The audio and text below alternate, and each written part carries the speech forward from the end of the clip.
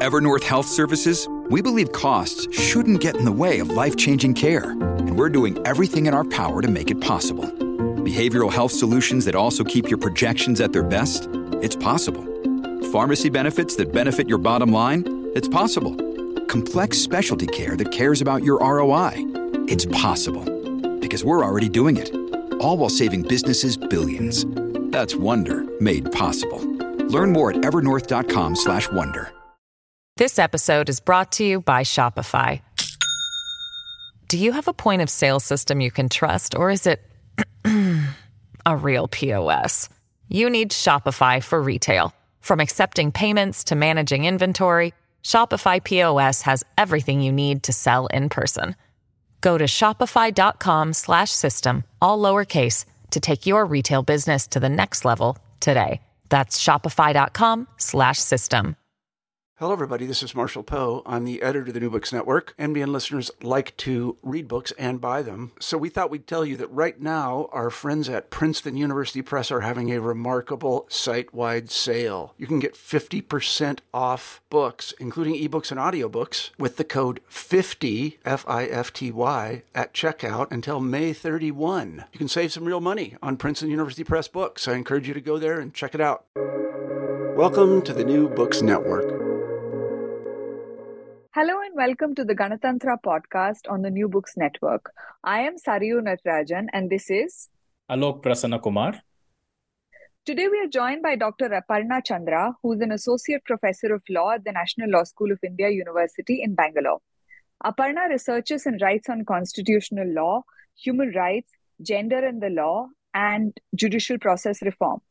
Her current research focuses on rights adjudication by courts, gender in the law, and empirical legal studies. We are joined by her to discuss her book, Court on Trial, a data-driven account of the Supreme Court in India, that she has co-written with authors Dr. Sheetal Kalantri and Dr. William H.J. Hubbard. Welcome, Aparna. Thank you. Thanks a lot for having me. Aparna, we'd like to jump straight into talking about your work. But actually, maybe before that, it would be wonderful to hear from you what got you interested in writing this book in the first place.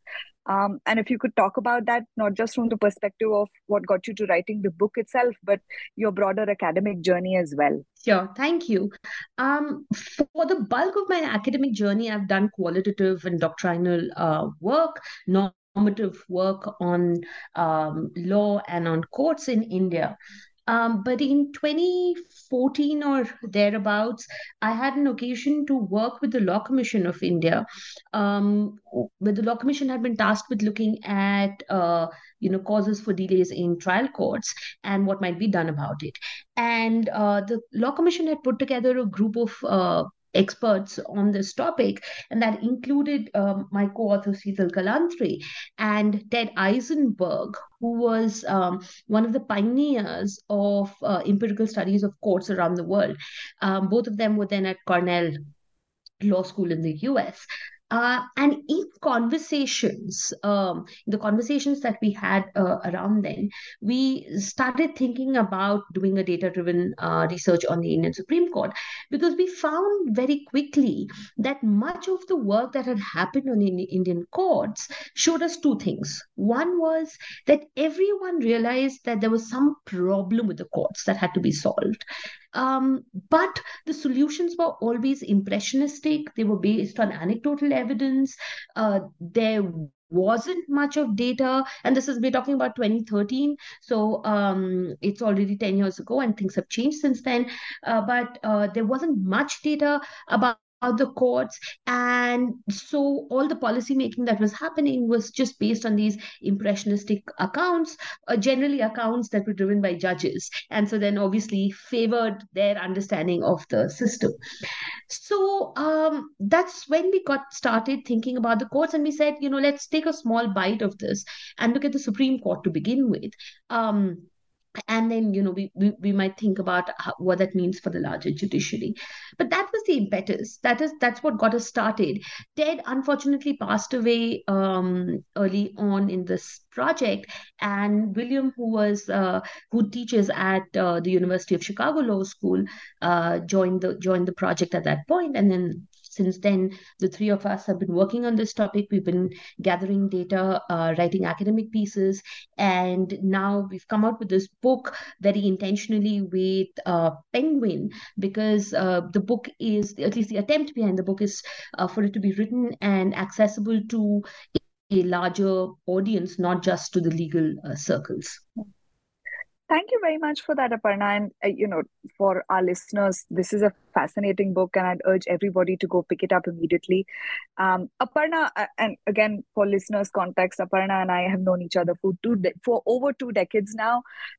That's dating our age, Aparna, but we've known each other for quite a while. And I know we've talked about this book offline. But I'd love for you to reflect a little bit about the research methodology in the book itself, particularly the fact that this is one of the first data-driven books, and dare I say, even papers. There's a couple of others, I think, by Dr. Robinson and a few others, but I don't think there's very much empirical work about the Indian courts in and of itself. So, I'd love to understand both from the perspective of what it means to be doing the first kind of work about this, about the court system, as well as a little bit about what does a data-driven study of an institution such as the court mean? And I'd love to hear your reflections on what that might mean, both for future studies as well as the methodology itself. Thanks, Saryu. Let me answer that in 2-3 different parts. So first, doing a data-driven study on the courts is incredibly hard because data about the courts is very difficult to get. There have been changes, and in fact, just this last week or 10 days ago, the Supreme Court has put its own data on the National Judicial Data Grid, which wasn't obviously available to us when we commenced this work. We didn't even have a good, website where we could get information about cases of the court when we started this work. So what we had to do is to construct our data sets, not just analyze data that was out there. And we did that by assembling a team of students at NLU Delhi who coded and hand coded, around 6,000 or judgments, around 66 parameters. And that's how we got our first initial data set. By then we had the tools and we had the knowledge. We were learning alongside. We had the knowledge to be able to sort of scrape some data of about 1 million cases from the Supreme Court website, and then use that data also to inform our studies. So just to say that just the data gathering exercise is incredibly difficult because this is not such a well-developed field. I can say a bit more about, that being also a problem of legal academia in India, because it's so insular. We are not taught, data science, and data scientists very rarely work with legal institutions, particularly courts. So, I mean, there's a larger ecosystem within which this kind of a research is located, but it does point to some of the problems within the judicial system. One is the lack of transparency in its functioning. So we know a lot about some aspects of the courts, very high profile cases. Courts are public facing institutions, so we get to know a lot about what happens in very high profile cases. Now with the advent of social media and live streaming, we know something about what's happening in the day-to-day working of courts. But generally, in terms of what is it that they're doing overall, what does the everyday of the court look like? What is it that hides behind the surface of the high-profile cases? That's something that you don't really have a visibility on. And empirical studies can do something. It can't do everything, but it can do something to shed a light on patterns. And not just, again, have anecdotal examples by which we frame our understanding of the courts. So one way in which we buck the somewhat pessimistic trend about the working of the courts in this work is there has been a lot of literature in recent times to say that the court, which in the late 1970s, early 1980s, try to reinvent itself as a people's court, and provide broader access, and formulate its own sort of approach to deciding cases in a more people-centric way, changed course in the 1990s and early 2000s. And Upendra Bakshi very famously calls it the structural adjustment of judicial review, and started favoring the what is the opposite of the underdog? The overdog, the overlord, as opposed to the underdog, so on and so forth, right? And there are many, many, many such accounts. One thing that we find in our data, by again putting in an empirical lens and looking at this large data set, one thing that becomes clear is that the court is still grappling with that question of providing access to the underdog, and its focus is on access, right? On taking on more and more matters from people who might be bringing weaker cases, but wants to give them representation in the court. We'll hear you out, even if you're bringing weaker cases. But obviously, the court has to decide on the merits of the case, and so then it's not often that they might win. But if you look only at the win rates, right, who is winning, who is losing, you might get the picture that the court is not aligned with the interests of the criminal defendant, the person who's seeking to enforce their constitutional rights, or the person who's bringing claims against big corporations. But if you look at who's getting access, you'll see that these very groups that might otherwise be losing out in the end are the ones who even when they're bringing weaker cases are getting access to the court. That's why that might be reflected in the win and loss rates towards the end. So just to say that, therefore, data can shed new light on what it is that we are seeing. That said, data can't obviously tell you everything about what's happening behind the courts. There is a sense in which, definitely in the legal community, but I know also in policymaking circles more broadly, there is a sense that numbers are objective and statistics is objective. But obviously, we know that that's not the case, because data also depends on interpretation. I mean, any story that we tell on the basis of data depends on our interpretation of that data. The questions that we seek to see, the questions that we ask, the questions that we can actually observe because they're part of the written record, the conclusions that we draw from those are all choices that we're making, or we are being constrained by. And that means that it is a political enterprise. Data is political, and if data is political, and any data-based account is an interpretation of the working of the courts, then it should be understood in that sense. There are many important questions about the court that this book does not answer, and the data that we have, cannot answer. Such as how good of a job is the court doing in enforcing constitutional limits generally, right? That depends on a normative assessment and a doctrinal assessment of what it is that the courts are doing. That's not something that we are doing, and those are perhaps even more important questions than the ones that we are asking. But our focus here is to see whether the court has the institutional capacity to enforce constitutional limits by looking at how much time does it spend, for example, in looking at constitutional cases. How much of its case docket is actually about what is supposed to be its main task of enforcing fundamental rights. Those questions we can ask. So we can ask questions about capacity.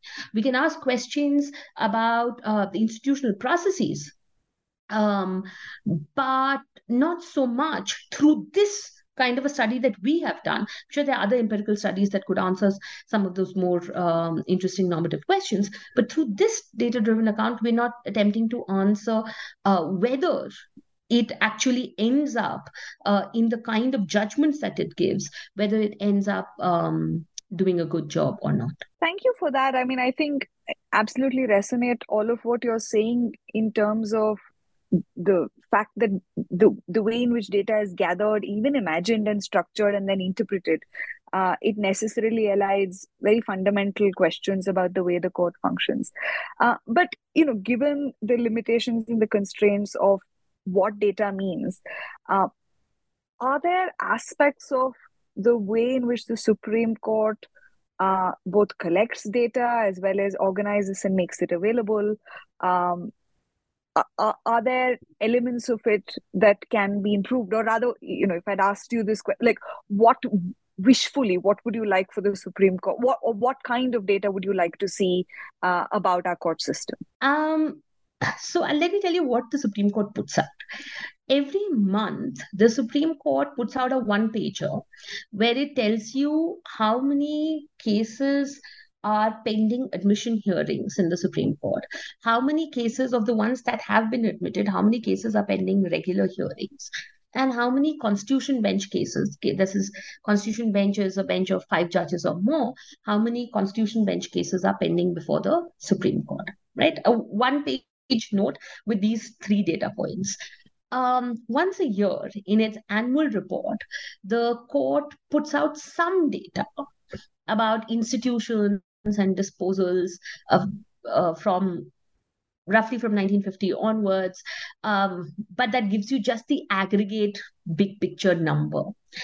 That's the data the court is putting out. That's it. For the most part, definitely in terms of its functioning and its working, in terms of its output, that's the data that the court is putting out. What it has started doing with the National Judicial Data Grid, which is the exciting bit, is to give you a little bit more granular detail, but it hasn't provided the kind of disaggregated data yet on the National Judicial Data Grid for the Supreme Court. It's available for the lower courts, not so much for the Supreme Court. But on the National Judicial Data Grid, the court's data is a little bit more granular. It tells you something about how long cases have been pending, etc., but it is still at an aggregate form. To be able to do any kind of a rigorous study of courts, one would need disaggregated data. And that kind of data is not available. It's also possibly not within the remit of the court to know what kind of detailed data it should provide. But if there are researchers who are interested in studying these matters, it should be possible for them to be able to get that data from the courts, for the court to have the systems and the agility at the back end to be able to generate that kind of data in a disaggregated form that it can allow people to research on. And to the best of my knowledge, again, I might be mistaken because I don't know what's happening at the back end, but to the best of my knowledge, that is not something that is still accessible to the public. And so that is the kind of data one would want: disaggregated case level data that one could run their analysis on, or the ability to run APIs.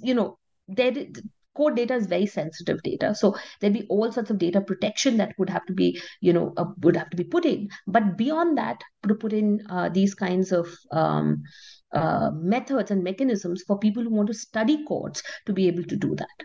Thanks for that, Aparna. And my sort of queries on this come from both my experience as a Supreme Court lawyer for about 4.5 years or so, and also struggling with some of the same questions that you have addressed in the book in the context of Supreme Court data. And one thing which even today, 15 years after I initially practiced in the Supreme Court, I have to consciously tell people the Supreme Court is not the institution that you think it is, in terms of what they read about it, right? And I think what your data very starkly presents is that in people's heads, it's a court which hears big constitutional cases, major PILs, and maybe some other small cases, when the reality that your data shows is something completely different. Maybe you could talk us to a little bit about what that is. Right. Let me just, take you back to 1950, and when the Constitution is being framed and the conversations that are taking place about the court. So before the Constitution comes in, the highest court of appeal is the Privy Council, and while you now under the 1935 Act, there's a federal court. The understanding is that it's relatively weak court, and the Privy Council is which is the highest court of appeal, the last resort. There had been a demand for having a Supreme Court or a federal court which would be the final court of appeal in India as part of some conversations around the freedom struggle. So when the constitution is being debated, the idea is that we'll have this kind of a last court which should have all the powers of the Privy Council, because why should our court be any less than the Privy Council? And also to see that our Supreme Court should have a lot of prestige, because other than that, the Supreme Court and the Federal Court were new courts. The High Court, some of the established High Courts were the older courts. And there was a sense that those are the most prestigious courts. In fact, one of the reasons why there's an anomalous situation where a High Court judge retires at 62 and a Supreme Court judge retires at 65. And the reason why that distinction was kept was also because we wanted High Court judges to actually come to the Supreme Court. So just to therefore give you a sense to say that there was this idea that we need to create a very robust court, that people will want to come to the court even as judges, and it will have all the dignity of the highest court of the land. So what they did was they gave it one what Dr. Ambedkar called the provision that was the soul of the Constitution, the ability for any person to move the Supreme Court directly for the enforcement of fundamental rights. That's under Article 32 of the Constitution. That's protected as a fundamental right. And the idea is just the symbolic value that fundamental rights are so important that you can directly approach the highest court of the land to enforce these rights. This was provided, and this was seen as very central to the constitutional project. Other than that, many constitutional disputes could go directly to the Supreme Court.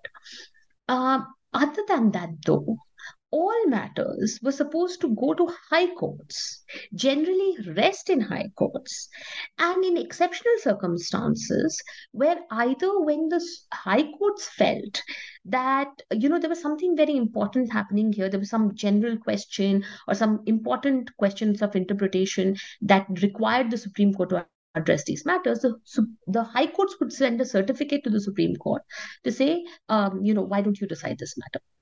And that is how appeals would go to the Supreme Court. As an exceptional matter, just because the Privy Council also had this power, as an exceptional, extraordinary matter, they said, the Privy Council on its own can also entertain appeals, right? You could go to the Privy Council and ask Privy Council to even if the high courts haven't sent the matter to the Privy Council, you could still ask the Privy Council. Privy Council might choose to take it up on itself. It's a very exceptional power, but the Privy Council had it. And so the argument was, if the Privy Council has it, our Supreme Court should have it too, but seen completely as an exceptional residuary sort of category. This is how the role of the court is imagined, as broadly a constitutional court deciding constitutional disputes and fundamental right cases, some appellate power, and exceptionally the ability to entertain appeals on its own. Look at the reality today.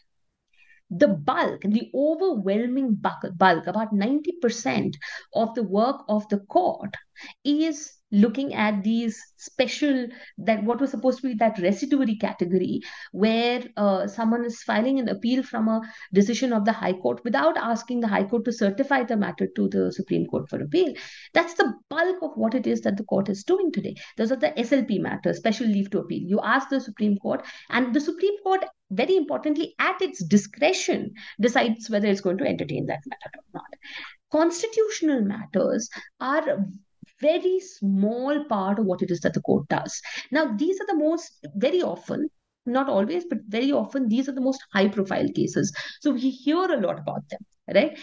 And it appears, for example, PILs. PILs are something that are eye-catching. We hear a lot about them, but PILs are less than 1% of the court's docket, right? They might take more time of the court, but just in terms of its case docket, it's a minuscule amount of cases that are actually PILs. So just to therefore give you a sense that the public perception of what it is that this court does, it entertains PILs, it disciplines constitutional authorities who are not towing the line. This is where people go to enforce fundamental rights, and it will strike down a legislation, or it will give us, justice in terms of protecting our fundamental rights, etc., etc. Is a very, very small part, an incredibly small part of what it is that the court does.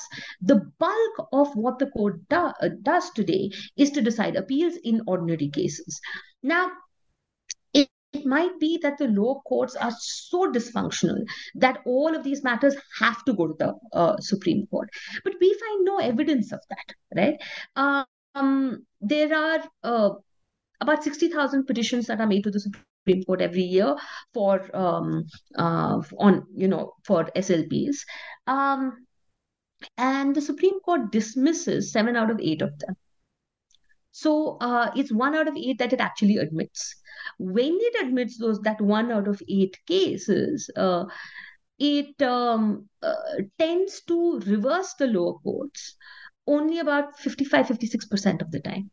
At the very least, it means the Supreme Court has a very bad filtering mechanism of what is it that it is actually accepting and taking on when it is choosing to take on these cases. And one reason for that is that the Supreme Court has consistently refused to have any clear guidelines on what matters it will take up under this SLP jurisdiction. This just depends on who the judge is. In fact, there have been attempts in the past on the judicial side for the Supreme Court to set up guidelines, and the court has itself refused to set up any guidelines, saying that judges are the best judges of whether a matter requires to be taken up or not. And other very good work has suggested that if you look at the bulk of these cases, all that the Supreme Court is doing is just taking another look at the case. It's not as if it involves any major issue. It is not as if it's neither citing a case,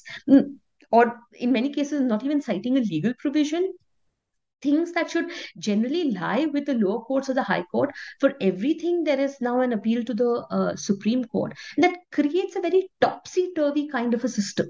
Right? It's a very top-heavy system where the Supreme Court is interfering and taking on so many matters that means that its ability to provide a very clear, consistent jurisprudence is also being impacted. So just to cite this one example, and then I'll stop. There's this very interesting paper by Yoon, Green, and I'm forgetting their co-author, a third person, who studied Supreme Court judgments, and they say that the bulk of the Supreme Court judgments don't ever cite any other case, and in turn are never cited by any other case, right? Which just means that they're not dealing with questions of law. They're doing what someone suggested to us was a case-by-case rescue, right?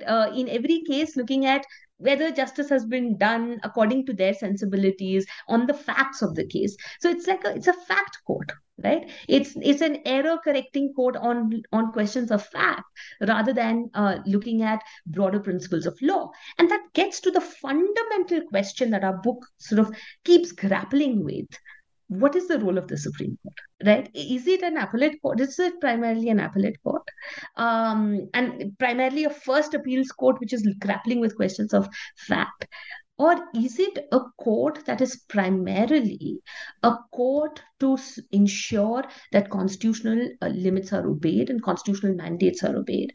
And if it is the latter, then to what extent is this appellate court role impinging upon its ability, just in terms of time and resources, impinging upon its ability to carry out its constitutional function?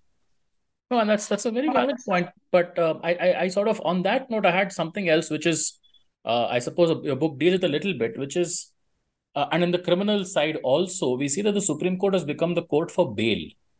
Right, which sounds utterly absurd. There are 2 layers below where you can go for bail, but by far the largest bulk of cases to the Supreme Court on the criminal side, forget the civil side, seems to be bail. I mean, I can understand death penalty cases coming to the Supreme Court.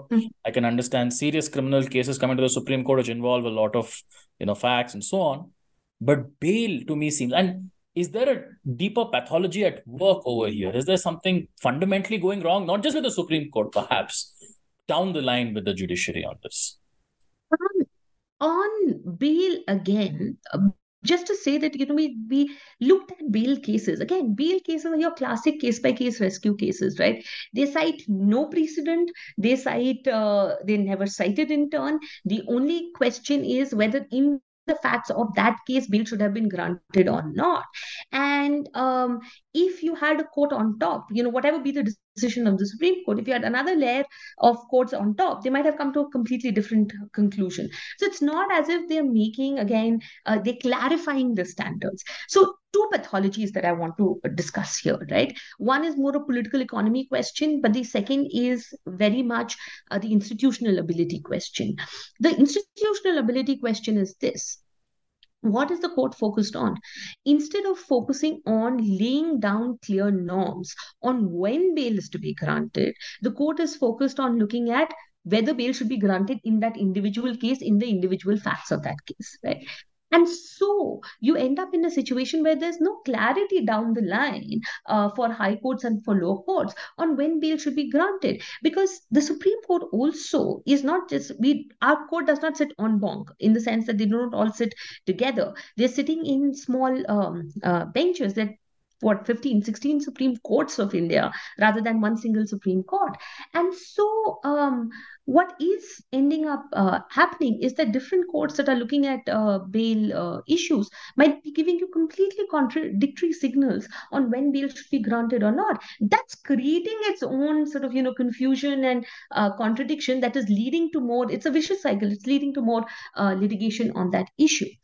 A second thing, which is the political economy question, is like, just as if you create a private school system which the elite can afford, or those who have resources can afford, there might be very little incentive to have a very robust public schooling system.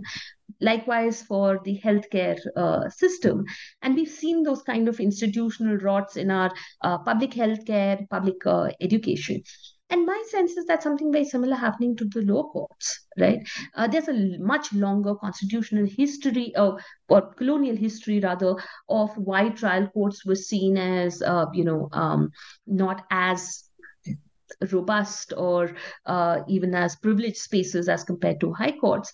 But even otherwise, today, the courts have created so many bypass mechanisms so that you don't have to, if you have the resources, you don't have to deal with trial courts. You can directly go to the High Court in criminal law matters under 482 of CRPC, and then go to the Supreme Court and get your matters heard, and not have to deal with the trial courts. And what would happen if the Supreme Court were to say that no, you have to deal with the high courts and you have to deal with the trial courts? We might see a better, more robust trial court system than we currently have. So I think there's a political economy question and an institutional ability question, but all of it is just on that question of bail, you could look at the issue of bail and sort of discuss a whole range of pathologies of the way our Supreme Court functions just by looking at that one issue. This episode is brought to you by Shopify. Do you have a point of sale system you can trust, or is it a real POS? You need Shopify for retail. From accepting payments to managing inventory, Shopify POS has everything you need to sell in person.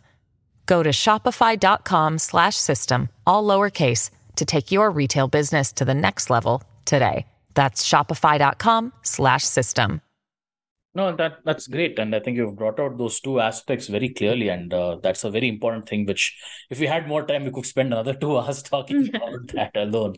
But you mentioned this point about now the Supreme Court being 34 judges in strength, at least. Which I think would have been unimaginable to the framers of our constitution. They would have been appalled at the fact for 34-judge Supreme Court. But that also gives, in some ways, an opportunity for diversity in the court.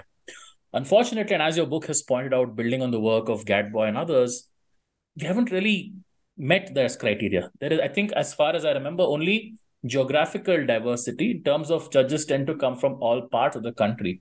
Beyond that, whether it is gender, whether it is caste, whether it is tribal status, or on most other criteria, the Supreme Court seems to fail in this particular way. And I'll say fail specifically because judges effectively choose other judges. The president may, at the end of the day, sign on the dotted line, and the government may process it.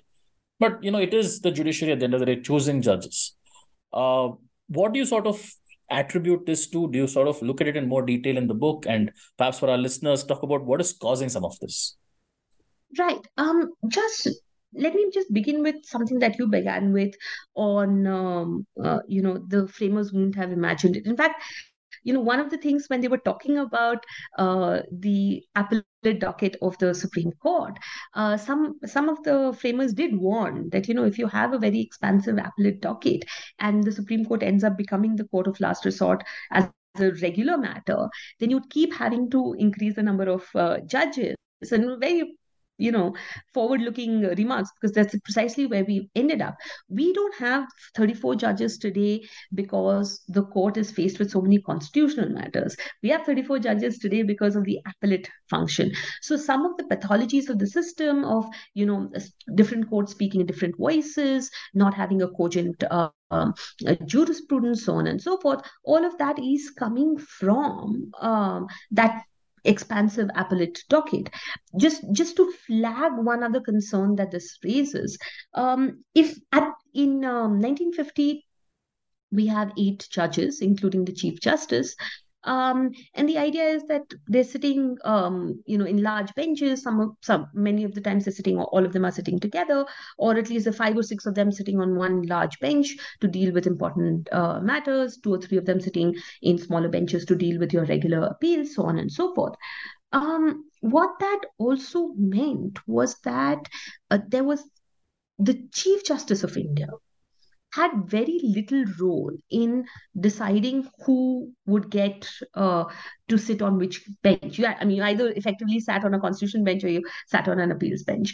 What has happened over time, though, as more and more matters have been coming to the court has expanded. Judges are sitting in smaller and smaller benches. The quality of reasoning of the court has gone down because you don't have the benefit of a large number of judges thinking about a particular question. What is called the polyvocality of the court speaking in different voices, has gone up. But also the Chief Justice's power and discretion in deciding which judge will hear which matter has also gone up. And we've seen in the last few years that play out with the whole press conference that the Justices Gogoi, Lokur, Chandra, and Kulin Joseph did. So, there are all these pathologies that come in because of that expansion.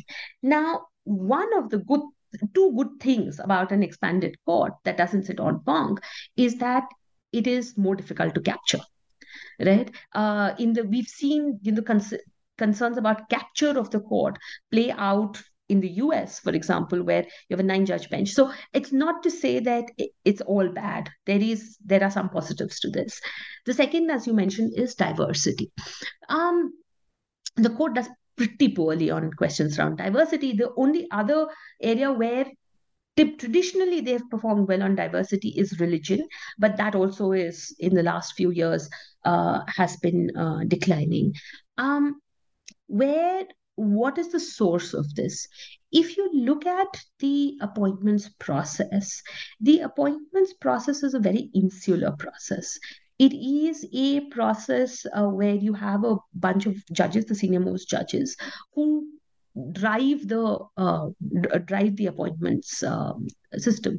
So whoever they are familiar with, who are the people they know, are the ones who are more likely to get promoted and get appointed or get promoted to the Supreme Court itself. And what we find is, this is something that would be very familiar to people who study gender disparities in organizations, for example, that when we looked at high court judges, we looked at chief justices of high courts, that is the pool from which the Supreme Court overwhelmingly draws judges to the Supreme Court. But we saw that to become a Chief Justice of a high court, a woman judge in a high court has to spend longer, than their male counterparts. It's about a roughly around a 1 year difference, right? But that 1 year means quite a lot in the judiciary, because it's such a seniority driven system. So that is one huge thing. Second is that they need to be judges of many more high courts on average before they get taken to the Supreme Court as compared to male judges. And that would again indicate that, again, you have to try twice as hard to do half as well, that kind of a problem. But ultimately, it is a question of lack of channels of accountability.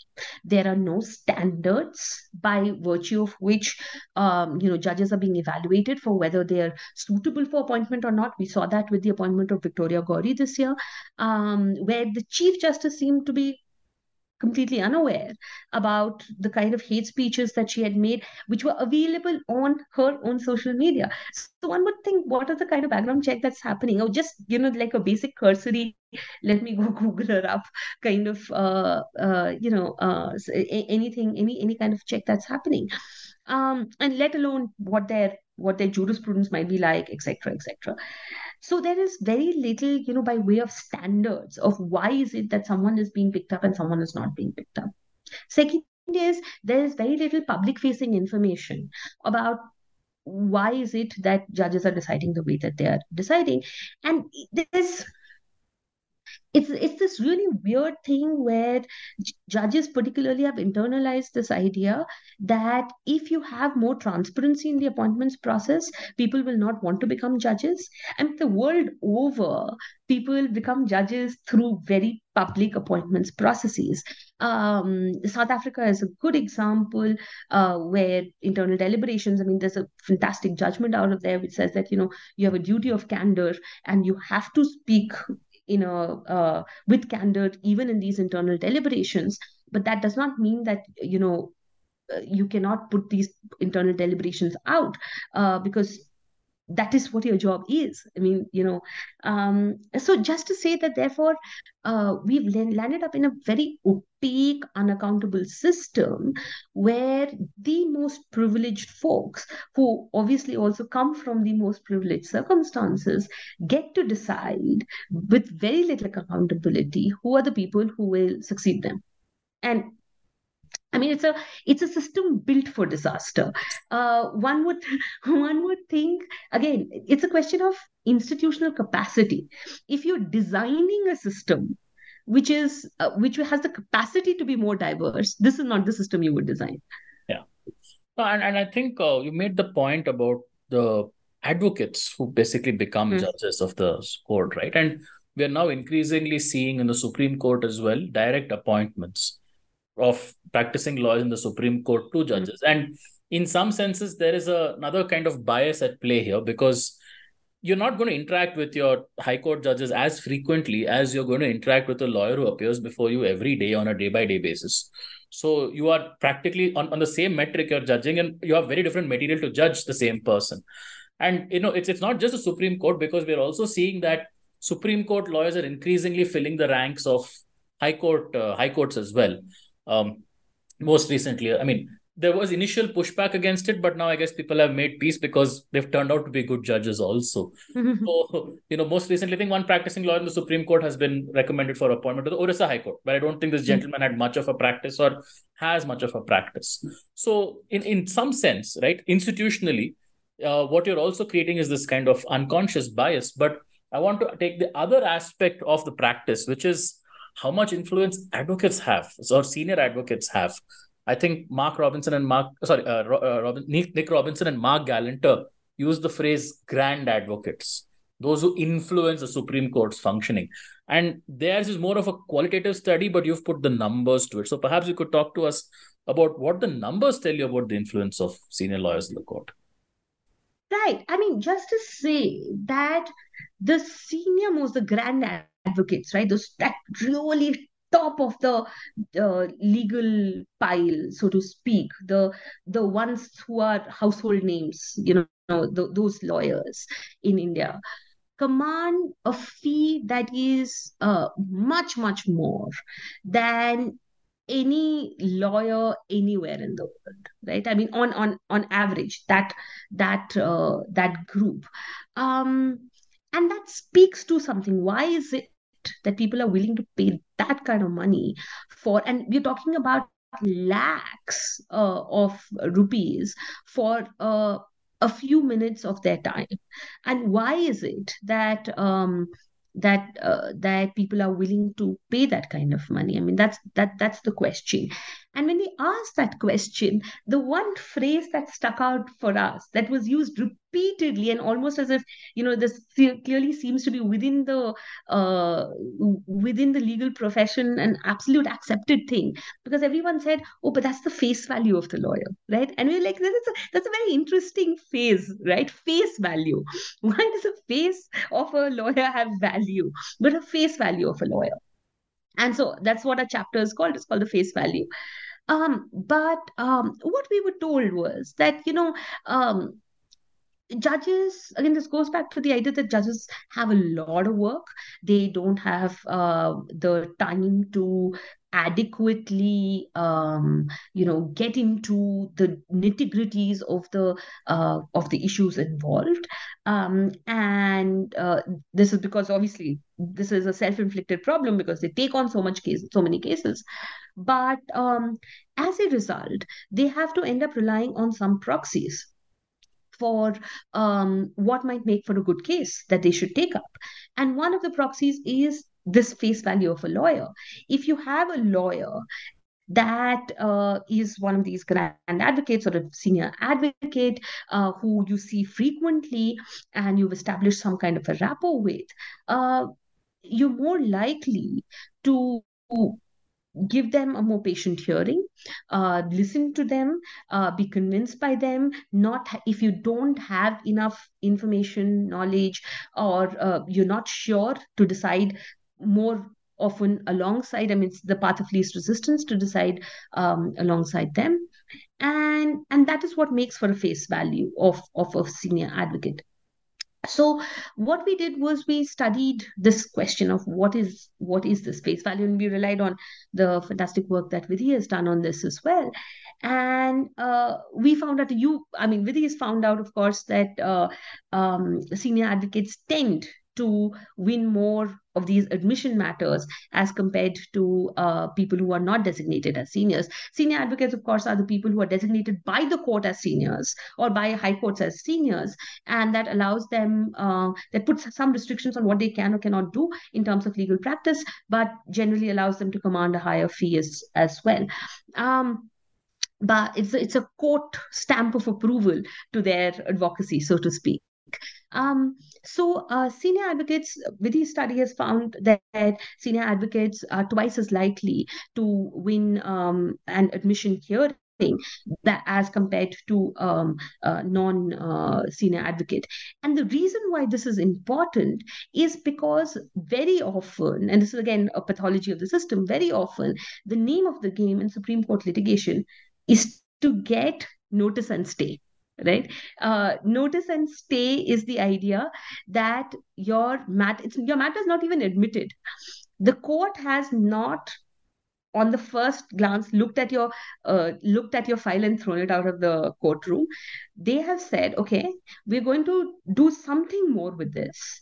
So we'll issue notice to the other side to come to us and tell us why we should or should not admit the matter. Right? So that is notice.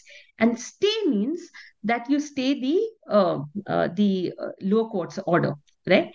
Notice and stay is perhaps the most important thing that you want out of a Supreme Court litigation, or at least the second most important thing that you want after winning the case, actually.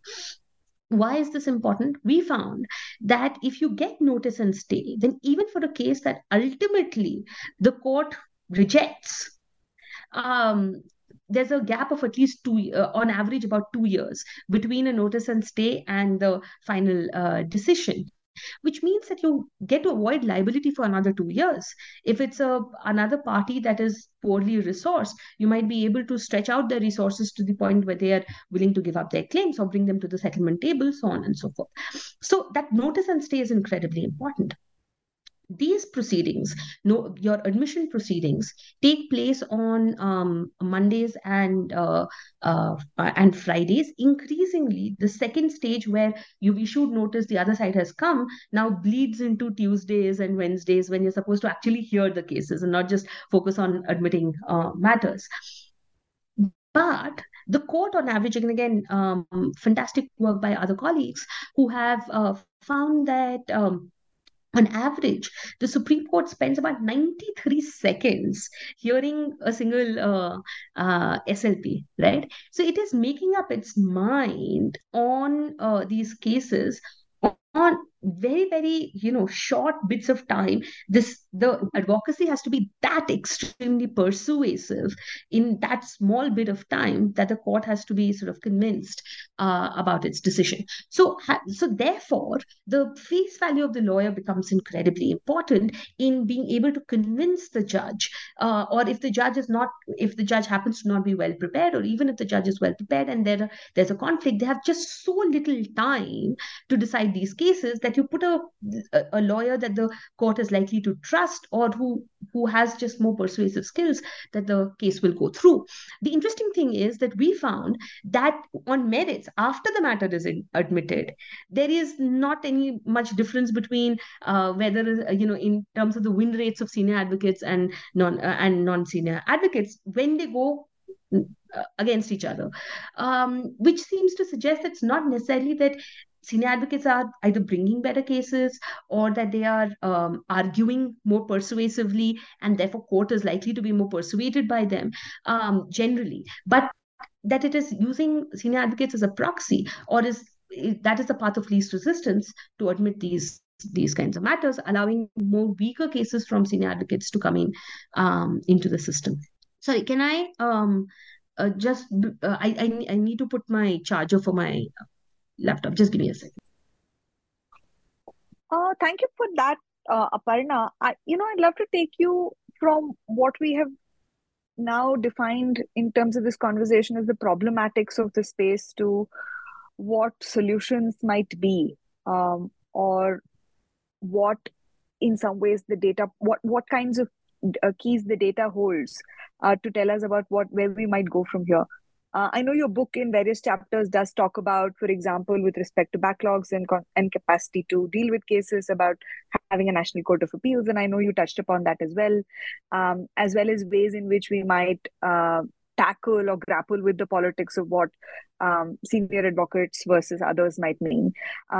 I would love to hear your perspectives. I know that none of these conversations ever lead to sort of silver bullet things, but are there a few things that as communities of scholars, we can continue to talk about and unpack a little bit more? Right. I mean, one is to say that, and we acknowledge throughout the book, that there is no silver bullet solution.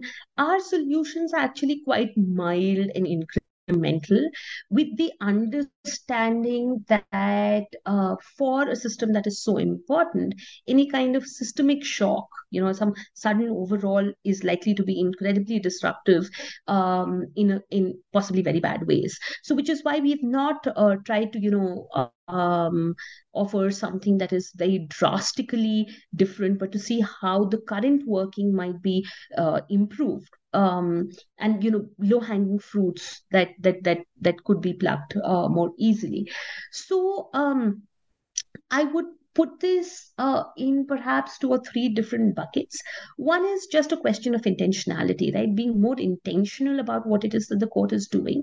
So one thing that we say is that, towards the end of 1970s, early 1980s, the court's coming under a lot of attack for its role during the emergency, for being very inaccessible, etc., etc. And a bunch of judges of the Supreme Court very at least this is what they say later on, right? But seem to very intentionally set about recrafting the role of the Supreme Court in the Indian polity. And that is the court that we see today. The PIL is a product of that system. A greater access to the court through the SLP movement is another part of that model. So it's just wanting to be more relevant to the immediate lives and concerns of the people of India, and it is trying to be a more accessible venue, and all of that is, those are all good things. But one thing that the court doesn't really focus on as much is what it might require it for it to institutionally develop its capacity to meet those goals. And so a large part of what we are saying is to be more intentional about it. How do you design your system? How do you make the capacity of the court more resilient in ways that will further these goals, right? So that is one bulk of things that we're talking about in terms of, what kind of SLP cases should you be taking, what might be small constraints that you might want to put in so that you're not wasting so much of your court time in things that might be decided otherwise. So to give you an example, the Indian Supreme Court and Indian courts generally have largely rely on oral advocacy and not so much on documentary practices. And that's changing a little bit in the last year or so for the constitution benches. But generally, there are no sort of predetermined. There's very poor court management and case management in cases, and so we're saying, use skills of court and case management to and moving towards more documentary practices rather than just focusing on oral advocacy as the main driver of a case. And that's something that can then create space for taking on and deciding on time some of the most important questions facing the country. So those are one set of sort of concerns.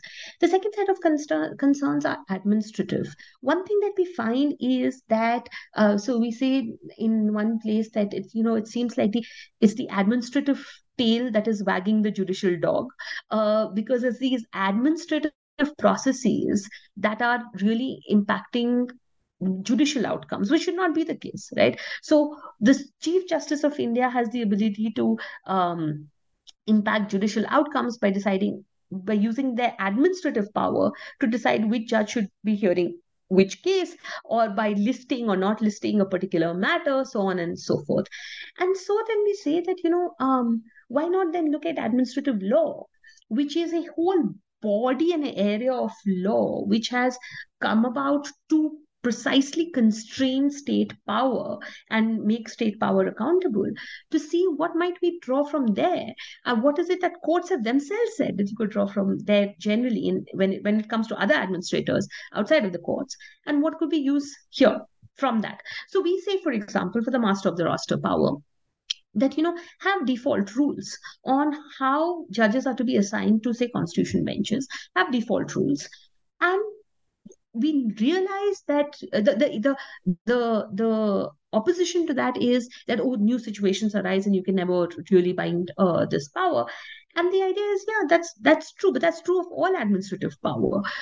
Default rules can be subject to override, but for reasons to be recorded in writing. So if your default rule is seniority, the senior most judges will be assigned to the most important cases, then follow that norm. If one judge falls ill or has to recuse themselves, then that is the reason why you put in the next senior most judge, right? You don't just pick and choose and say, as we find that the chief justices tend to do, how do I construct a bench so that I can always carry the majority with me? So that so those are kinds of sort of administrative rules that one could work with.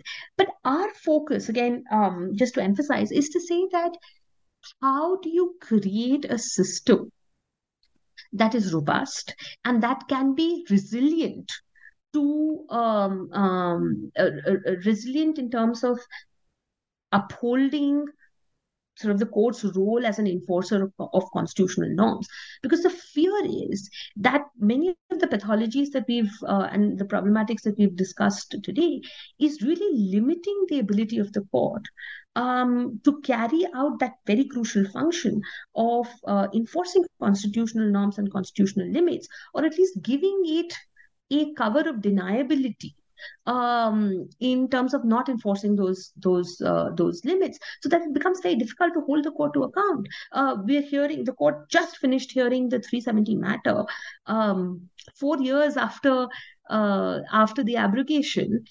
We haven't heard the court hasn't heard the electoral bonds matter. So it was filed before the 2019 general elections. The court itself, in its initial orders, said that this is one of the most crucial questions about facing our democratic system today. I mean, when the court is itself in an order saying this, what justification is ever possible to say that we're not going to hear those matters?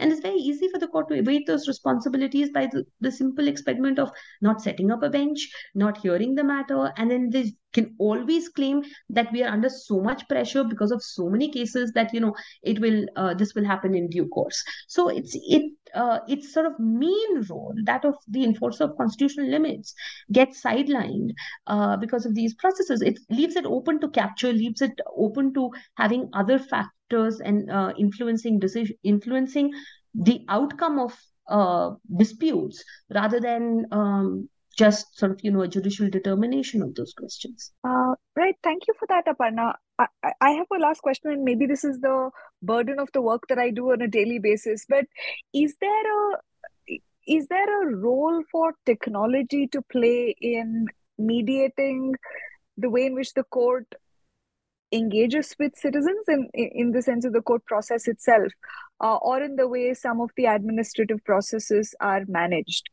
And what might the politics of some of these decisions be? Because I mean, very many discussions around the court today are peppered with liberal use of words like technology and AI, and how might we parse some of what you've said with what technology can do and cannot as well? Yeah, I mean, technology can make some things easier to do.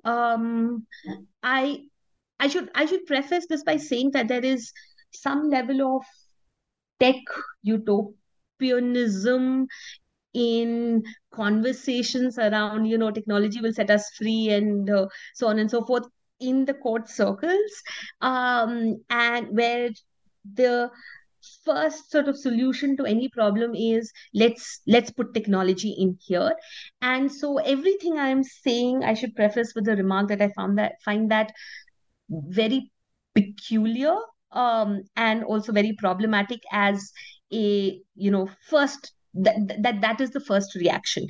So with that caveat, some things that have happened in the recent past which have increased scrutiny of courts, I think, in a good way, is one is live streaming, which has already started conversations within judicial circles and legal circles of how do you uphold the majesty of the court, quote unquote, sorry, I forgot this is a podcast, quote unquote, majesty of the courts, when people can actually see what's happening inside courts, right? A lot of the majesty of the court comes from its mystique, and you bringing down that mystique. What happens to when people realize that judges are just like us, and in fact perhaps a little bit more entitled than the average citizen? How do you how might judicial behavior have to change? And already those conversations are happening, so that's already fantastic, right? That we need to be, perhaps we can't be as dictatorial, perhaps we can't be as entitled, perhaps we can't be as rude, because mind your language, because people are watching. And that's fantastic. That's precisely what you want holders of public office to be like. So that's all to the good. Some things that technology can aid, and this goes back, just ties into the conversation we started with about data and data gathering, and therefore more accountability in terms of its working. All that is to the good. Some processes that might otherwise be very cumbersome can be made easier. So there's a lot of because we have a federated judicial order where Supreme Court does not have administrative control over high courts. There is some level of problem with moving of documents up and down the court system. So all of that can easily be sort of aided through the system.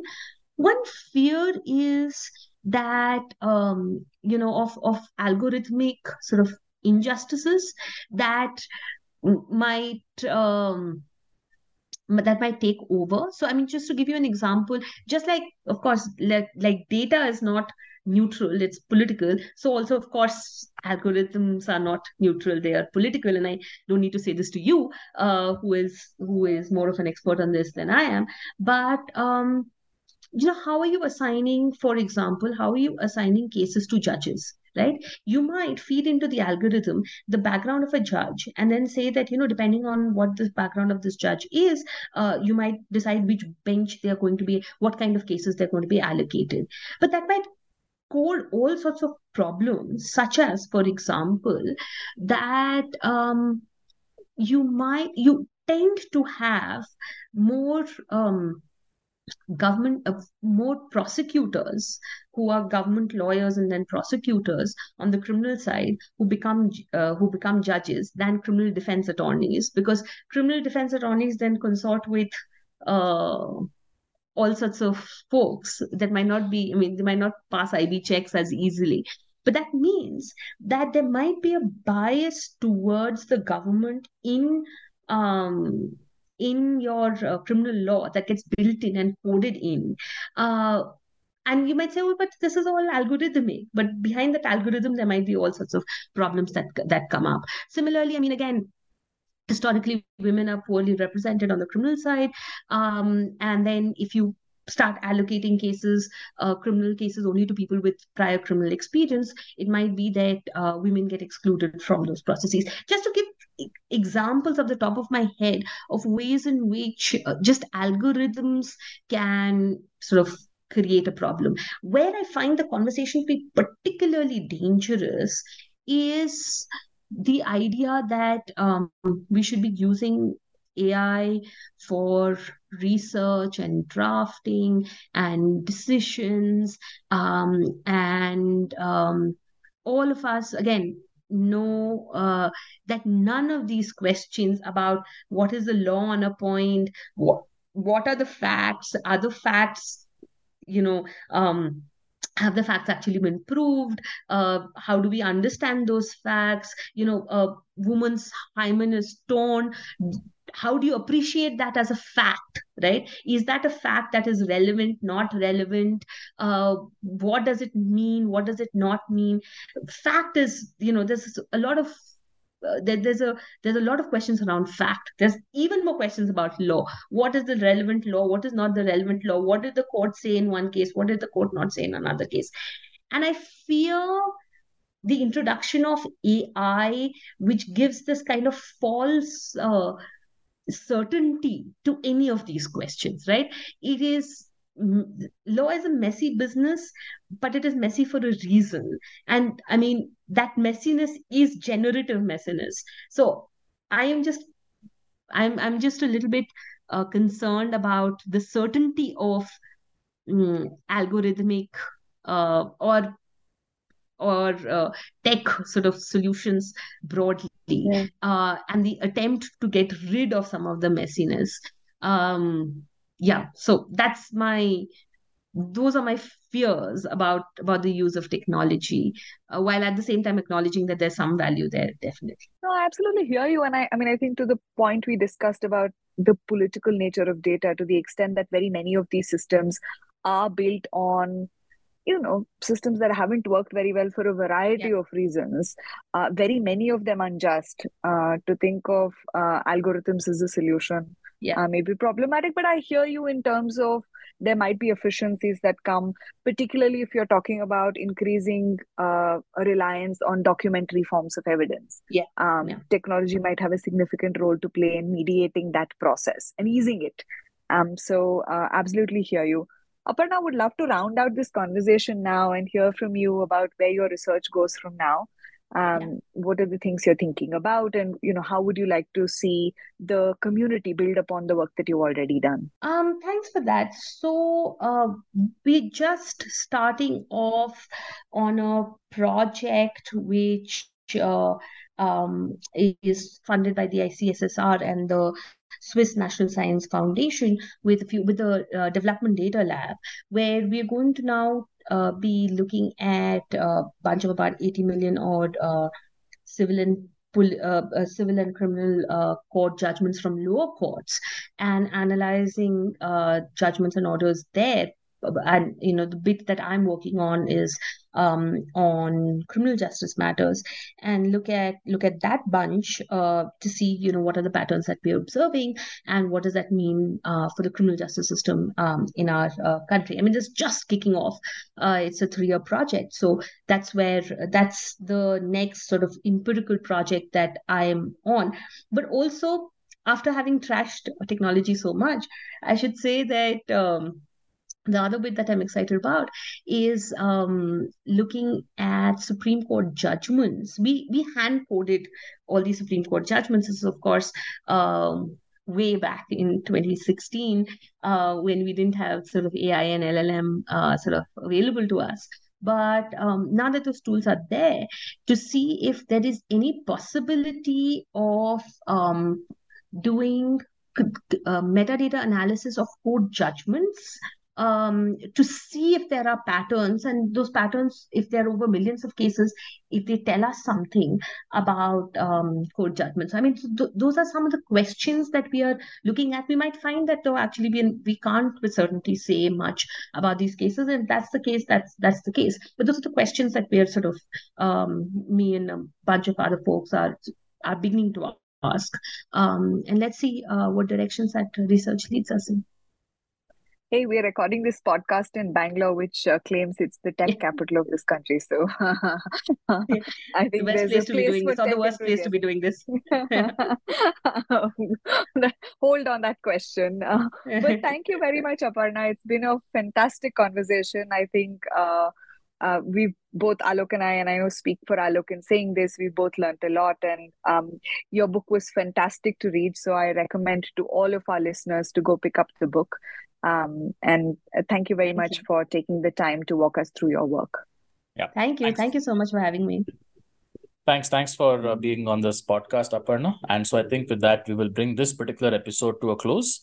Thanks to Afra Asif, our production assistant, who has been making all of this happen. And we hope you'll all tune in for further episodes of the Ganatantra podcast. Thank you.